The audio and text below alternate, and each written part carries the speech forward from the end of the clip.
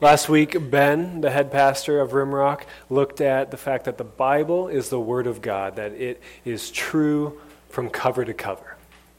And it's a major foundation on which this series lies. And if you got questions about why the Bible is true, how we know it is true, man, come and talk to myself or to Ben. There is so much irrefutable proof that it is something far greater than a collection of 66 books. And the Bible and a belief in the Bible is not just if you're stupid or you're unintelligent or you don't really care to look into it, right? You just have faith that it's true and I'm not going to question it. Once you start questioning it and digging into it, you'll see the facts point time and time again to the Bible being something so much bigger and so much greater than has ever been produced by mankind. For the rest of the summer, we're going to look at 12 truths that the Bible teaches. 12 foundational concepts, undeniable truths that upon which the entire Bible rests. And before we hop in tonight to the truths of the Bible, I want to start with truths of our culture. Instead of telling you a story to try to get you hooked, I would rather you take a little bit of time and consider the statements that I'm about to say and the way in which they impact and affect your life. There is no God. The world came into existence by random chance.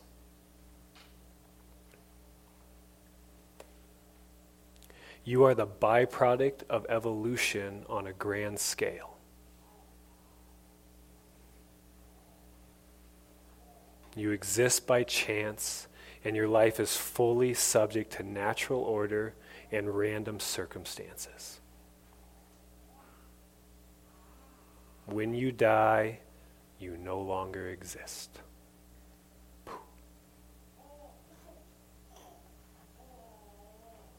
It's kind of sobering, right? To the point of being a bit depressing. What is the purpose of life? These are the truths that our culture teaches us as we go through school. They teach us as we live life, as we subject ourselves, open ourselves up to their philosophies. The Bible, however, presents a different kind of fundamental truth. The foundational element of the Bible and all that it declares is that there is a God. Every small and large piece of the entire beautiful puzzle stems from the fact that there is a God. The first verse of the Bible states, "In the beginning, God." And its last chapter speaks of God providing light and love for all those he redeemed for the rest of eternity. The pages in between tell of how God interacted and continues to interact with humanity in order to restore it back to its original intentions. From cover to cover, all of the Bible's truths, philosophies, and instructions firmly rest on the fact that there is a God. Now, I understand if you have been a Christian for a long time, grew up in a Christian family, do any of those things, this is like, of course there is a God. But what I want us to do tonight is to spend time truly thinking about the impacts of that statement, that there is a God. Tonight in the next two chapters, next 2 weeks, we're going to look at the Trinity, the Father, the Son, and the Holy Spirit. Right? God is three in one. He is three separate beings, all with unique roles that combined together make up God himself as a whole. And that's a really deep and complicated topic that I'd love to speak with you to tell you how little I really know about it. But tonight we're going to focus in specifically on the Father, or as the Jewish people refer to him, Yahweh. And I'm going to show you three different forms of action that he has, three different character traits that he has, and there's going to be a ton of Bible verses rolling throughout here. Whenever I teach, my goal is not for you to walk away having full comprehension of the topic that I'm giving, or even remembering the points that I gave. My desire is to give you truth that you can latch onto and then explore on your own. So as a teacher, I taught middle school and high school for 5 years. Through studies, and I say this like every 3 or 4 months when I'm preaching, but it's a nice reminder. Right? Through studies, verbal or auditory comprehension is 5%. So 5% of what I'm going to say you're going to remember. If you see it behind me, it's like 10%, right? So it's very minimal. And you can say, well, I'm not a middle schooler or a high schooler, all right? So you got 7% comprehension, right? Or maybe 3 if you've had a long day, right? And so the idea is to grab a hold of something that stands out to you. Write down a Bible verse, go explore it on your own. If the Spirit piques something in your mind, just ignore me and follow that rabbit trail. I'm here to simply give you little nuggets that God can kind of bring to fruition in your own mind, in your own life. Okay, so what I'd like to look at first is 3 different things that God has done. What we see in the Bible, He creates, He interacts, and He redeems. So Genesis 1:1. In the beginning, when God created the heavens and the earth. Without God, nothing would exist. Let that sink in. Because of God, everything we know as a reality exists. Out of nothing, He spoke our world into being. The earth, its mountains, oceans, rivers, and lakes, sunrises, sunsets, vegetation, trees, flowers, crops, fruit, grains, vegetables. All animals were created by God, from poodles to mountain lions, guinea pigs to rhinoceroses. There's a handout in the back that I'm going to kind of quote a couple things for. If this interests you, please pick one up. But it's this idea of the complexity of our planet points to a deliberate designer who not only created our universe, but sustains it today. And so we're going to look at a couple facts of the complexities of our universe. First one, the earth. Its size is perfect. The Earth's size and corresponding gravity holds a thin layer of mostly nitrogen and oxygen gases, only extending about 50 miles above the Earth's surface. If the Earth were smaller, an atmosphere would be impossible, like the planet Mercury. If Earth were larger, its atmosphere would contain free hydrogen, like Jupiter. Earth is the only known planet equipped with an atmosphere of the right mixtures of gases to sustain plant, animal, and human life. It's been precisely created and designed for us to be here. Everything we know, enjoy, and love was made by God. Everything that brings us wonder and leaves us in awe was made by God, including us.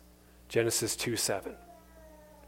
Then the Lord formed man and woman from the dust of the ground and breathed into his nostrils the breath of life. And the man became a living being. Humanity in all of its complexity and grandeur was created. We were intricately woven together based on our Creator's design. I love the way David puts it in Psalms 139. For it was you who formed my inward parts. You knit me together in my mother's womb. I praise you, for I am fearfully and wonderfully made. Wonderful are your works that I know very well. My frame was not hidden from you when I was being made in secret, intricately woven in the depths of the earth. Your eyes beheld my unformed substance. In your book were written all the days that were formed for me, when none of them as yet existed. One more, Michael. Nope, is that it? Yeah, thanks. So you and I were precisely designed. Give you another thing from this apologetics, this sheet that kind of gives proof of the existence of God. So did you know that in every cell of our body there exists a very detailed instruction code, much like a miniature computer program? As you may know, a computer program is made up of ones and zeros, like 11001010, right? A combination of ones and zeros. The way they are arranged tell the computer program what to do. The DNA code in each of our cells is very similar. It's made up of 4 chemicals that scientists abbreviated as A, T, G, and C. They are arranged in the human cells kind of like they are in a computer program. C, G, T, G, A, T, G, right? And so on. There are 3 billion of these letters in every human cell. Right? Think about how small cells are. You're comprised of those. Just like you can program your phone to beep for specific reasons, DNA instructs the cells. DNA is a 3 billion lettered program telling the cell to act in a certain way. It is a full instruction manual. And tell me that was not put into place intentionally by an all-powerful creator. God is a creator. It is from him and him alone that all life stems. Without God, we have nothing. Because of him, we have everything. The second thing we see he does, and I pick 3 out of a lot, but he interacts. God loves to interact with his creation. Due to the way that he created the earth and its natural cycles, we are continually provided for day after day. Jesus puts it this way in Matthew 5:45. For he makes his sun rise on the evil and on the good, and sends rain on the righteous and on the unrighteous. It is crucial to remember we are provided for because of the way that everything was created, not due to random chance. But God also interacts with humanity directly. I love the way Genesis 3:8 puts it. This is right after Adam and Eve ate the apple. Then they heard the sound of the Lord God walking in the garden at the time of the evening breeze. This gives you such insight into who God is and his desire for humanity. After this, he appears directly to Abraham, Jacob, and Moses. He then resides in the middle of Israel's camp as they wander through the desert, and then in the temple that they built for him in Jerusalem. Then Jesus comes along, who Hebrews 1:3 states is the reflection of God's glory and the exact imprint of God's very being.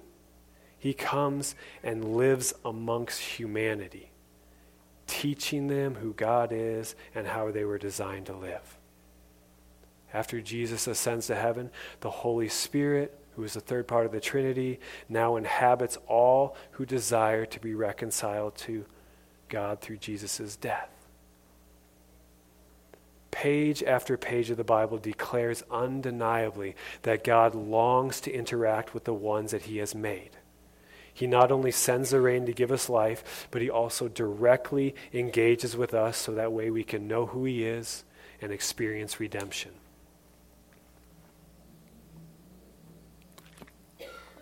So he creates, he interacts, and the reason he interacts is so that way he can redeem.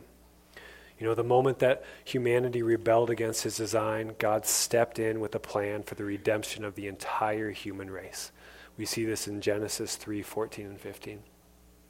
The Lord God said to the serpent, right, the embodiment of evil, the one that tempted Adam and Eve, because you have done this, cursed are you among all animals and among all wild creatures. Upon your belly you shall go, and dust you shall eat all the days of your life. I will put enmity or hatred, fighting between you and the woman, and between your offspring and hers. He will strike your head, and you will strike his heel.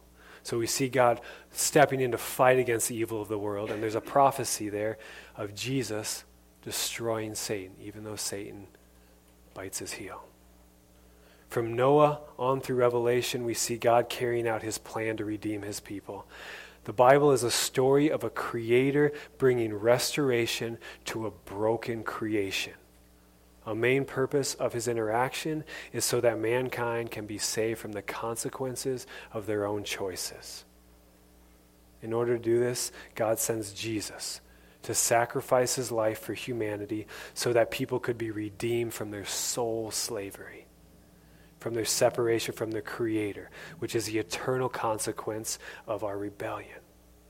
Galatians 4 through 7. Like I said, I'm giving you so many verses.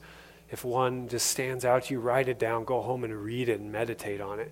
But when the fullness of time had come, God, right, he's the one in charge, sent his son, born of a woman, born under the law, in order to redeem those who were under the law. That's you and I. So that way we might receive adoption as children. Such a beautiful phrase. And because you are children, God has sent the Spirit of his Son into our hearts, crying, Abba, Father. So you are no longer a slave, but a child, and if a child, then also an heir through God. So we see that God gives us his Spirit, gives his Spirit to those who believe so that they can know they've been reconciled. But what's incredible is that through the Spirit, not only do we know we've been saved, but we are continually redeemed day after day, made more and more into the image in which he created us. We see this in 2 Corinthians 3:18. And all of us with unveiled faces, seeing the glory of the Lord as though reflected in a mirror, right? We can't fully see him, are being transformed into the same image, his image, from one degree of glory to another. For this comes from the Lord, the Spirit. The Spirit is what transforms us, makes us better at loving people and caring for one another and doing God's will. You know, at the end of it all, God, through Jesus, will put an end to all evil and suffering, give eternal redemption to those who seek him. We see this in Revelation 22.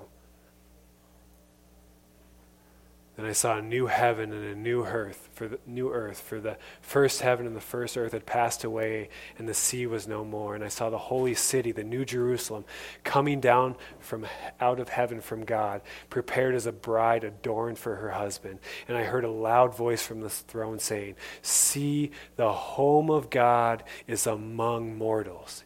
He desires to interact. He will dwell with them. They will be his people, and God himself will be with them. He will wipe away every tear from their eyes. Death will be no more. Mourning and crying and pain will be no more, for the first things have passed away." It's redemption. I think there's one more, Michael. And the one who was seated on the throne said, "See, I am making all things new." Also he said, "Write this, for these words are trustworthy and true." Then he said to me, "It is done. I am the Alpha and the Omega," right? Beginning and end. The beginning and the end. To the thirsty I will give water as a gift from the spring of the water of life. There is a God who creates, interacts, and redeems. He has proved his existence through perfection and the complexity of his design. He has shown his intentions with mankind over millennia and countless cultures which have been recorded by eyewitnesses. That's what the Bible is. There is a God who creates, interacts, and redeems. Out of this, we can begin to understand his character traits. I just want to look at 3 of them tonight. The fact that he is just, that he is love, and he is full of mercy. So we'll start with just. God is perfect, without flaw.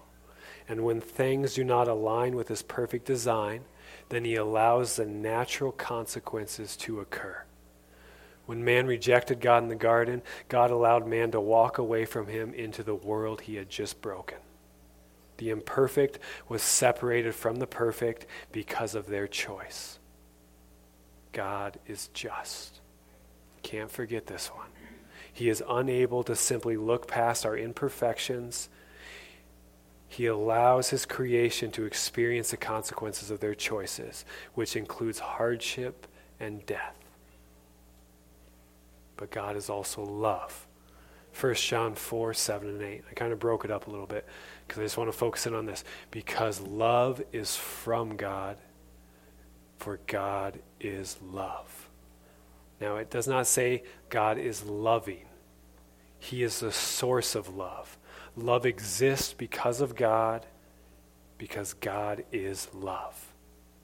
Now, that word love can be so ambiguous and just hard to hang on to. And so I want to look at 1 Corinthians 13 because they spend some time defining what love looks like. Love is patient. Love is kind. Love is not envious or boastful or arrogant or rude. It does not insist on its own way. It is not irritable or resentful. It does not rejoice in wrongdoing, but rejoices in truth. God bears all things. Right? It bears all things, believes all things, hopes all things, endures all things. Love never ends. God is love. According to what we see of the God in the Bible, this is the foundation out of which he interacts with humanity. He is motivated by his love for us. That is why we were created. That is why he interacts with us based on his motivation, based on the motivation of his love for us. He breaks into our world to redeem us because of the intensity in which he loves us. God has no ill intentions for his creation. Please hang on to that one. Come and talk to me if you don't agree with that. God has no ill intentions for his creation. Ezekiel 18:32. Why will you die, O house of Israel? For I, this is God, have no pleasure in the death of anyone. I have no pleasure in the death of anyone. Turn then and live. It's such a beautiful insight into who God is and how he views and cares for and longs for all of humanity. But if God is perfect and we are not, and he is also just, how could he do anything but allow us to experience the natural consequences of separation and death? The third one, he is merciful. Through the illogical and radical nature of his love, he creates ways for his people to experience mercy. He creates ways for us to experience mercy. For the Israelites, he provided a sacrificial system through which animals paid the price for their sins. Because of this atonement, God was able to continue to dwell in their midst. Without it, he would not have been able to. By sending Jesus to be all of humanity's perfect atonement, that means like he takes on the sin and makes us clean. A just God grants mankind the ability to receive eternal mercy. Once and for all. Hebrews 10:14. For by a single offering, this is Jesus, he has perfected for all time those who are sanctified. Single offering, all time. By doing this, by sending his own son to die the just death of a rebel, so that way we could experience endless mercy, God proves the intensity of his love. Romans 5:8. But God proves his love for us. You want to know how much God loves you? In that while we were still sinners, running away from him, Christ died for us. I know this is a lot. According to the Bible, there is a perfect God who creates, interacts, and redeems out of his love for his creation. Now, the application of these truths is profound and unending.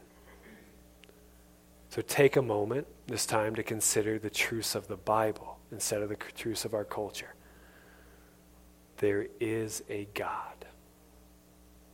Don't let that just pass through like, of course there is. Think about the fact that there is a being that is in control of all things. A being that spoke our world into existence. Now consider that this being has proven himself to be merciful and gracious, slow to anger and abounding in steadfast love and mercy. That at the core of who he is love. Let's go one step further. This loving being has the power over everything, and he created you. That you are not a byproduct of random chance and solely a result of evolution and natural order. You were intentionally created out of nothing. But it doesn't stop there. Your Creator, because of his love for you, desires to continually interact with you so that you can be redeemed from your own brokenness and the brokenness of this world. Let me say that again. The one who created everything wants to interact with you today, in the here and now, so that you can live a better life. And these truths can be groundbreaking. If you take time to meditate on this, it will change your view of this world, of others, and yourself. By thinking through these things, it can produce meaning for your life in this world. Purpose. It can greatly reduce, if not completely eliminate, your fears. It can affect the way you live your life and you spend your time. It can change your sense of self-worth and your compassion for others. One's view on God has major impacts on every aspect of their life. So here's my challenge for you tonight. Take 10 minutes each day this week to meditate on one of these truths. One of the points, one of the Bible verses, one of the concepts that's stuck into your mind. 10 minutes, such a short amount of time. Meditating simply means to remove distractions so you can focus your mind on a specific topic. Christian meditation is not clearing your mind of all thought, but rather intentionally focusing your mind on specific ways of thinking. So my challenge to you is to pull away from the good and the crazy things of your life to meditate on the reality of God's existence. That he created you and wants to interact with you to bring you more and more goodness. Think deeply on the truth that God is real and loves you intensely and extends endless mercy to you so that way you can be redeemed from the folly of your choices. And meditation is such a simple concept. I started to meditate on these concepts this week, and I have not been able to get past the fact that there is a God. I just allow that to roll through my mind for those 10 minutes. There is a God. Man, there is a God. There's a God. And allow it to sink in as you repeat that phrase. God loves me. God created me. I was specifically made for certain things, for a purpose. I can be redeemed by a creator that interacts. Just grab one of those phrases, one of those verses, and allow it to roll through your mind for a 10-minute time, or 5 minutes, or 30 minutes. And you'll see that it'll penetrate deeper into who you are, and you'll feel its effects throughout the rest of the day. Take 10 minutes every day this week to fix your mind on a fact that there